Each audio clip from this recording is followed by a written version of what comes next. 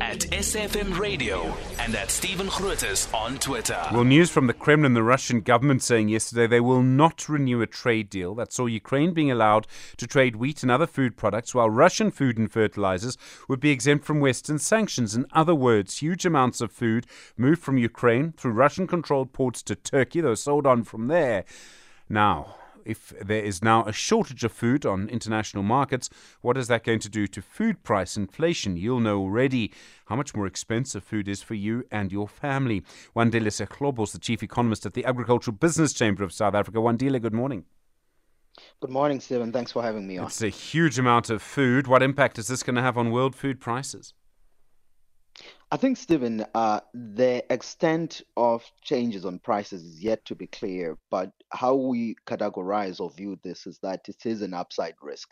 And we'll appreciate, Stephen, that right after the war started around about February 2022, if you look at how grain prices reacted on that, we saw them reaching record levels around about March and then coming a little bit as we head towards the inception of this grain deal, which is around about July 2022.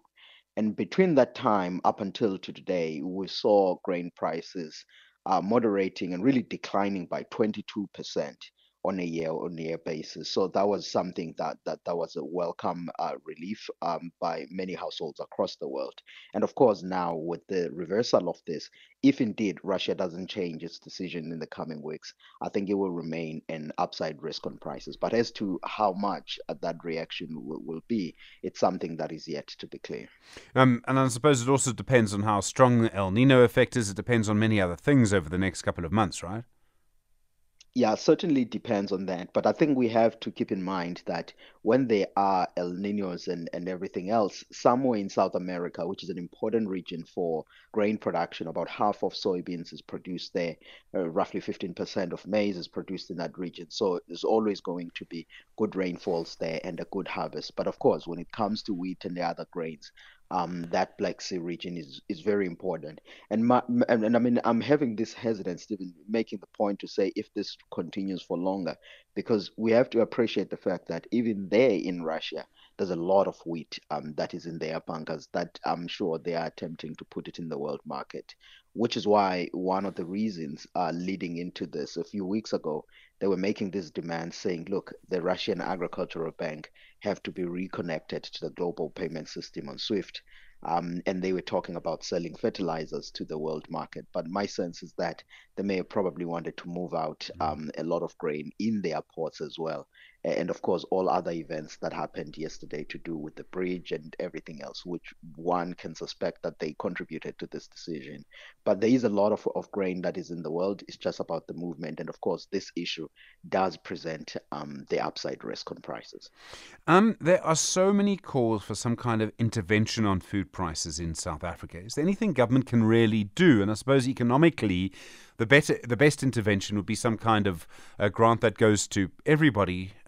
There's plenty of history of what happens when food prices and particular foods are subsidized in some places and not in others.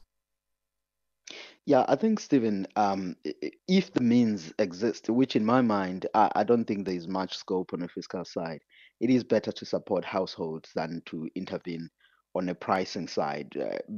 You can intervene on prices if it was clear that there was a bad player. But the problem is now when you track back and to say what is driving up prices of particular commodities, particularly around about food products, it is clear what has been driving up these. March of last year, it was, of course, these higher international prices, and then you had energy cost issues, all of these contributing to the increases that we have seen.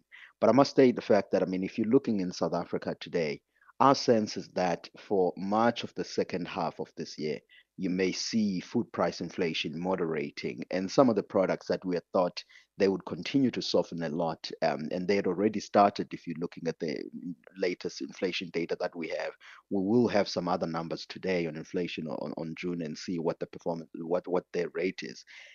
We had started to soften, and grain-related products is one of those that should be driving products down. And of course, meat, fruit, and vegetables is one of those categories. So things may be getting slightly better for certain products, but I don't think that intervening at the product price level will be an appropriate policy. I do think that if anything, and conditions permit, you can think of a household side.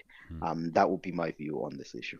Wandile, thank you. Wandile Sihlobo is the Chief Economist at the Agricultural Business Chamber of South Africa. It's so important to see what food prices have done to you and to your family over the last couple of years. So what's happened, that decision by the Kremlin yesterday, suddenly becoming very important. 27 minutes after 7.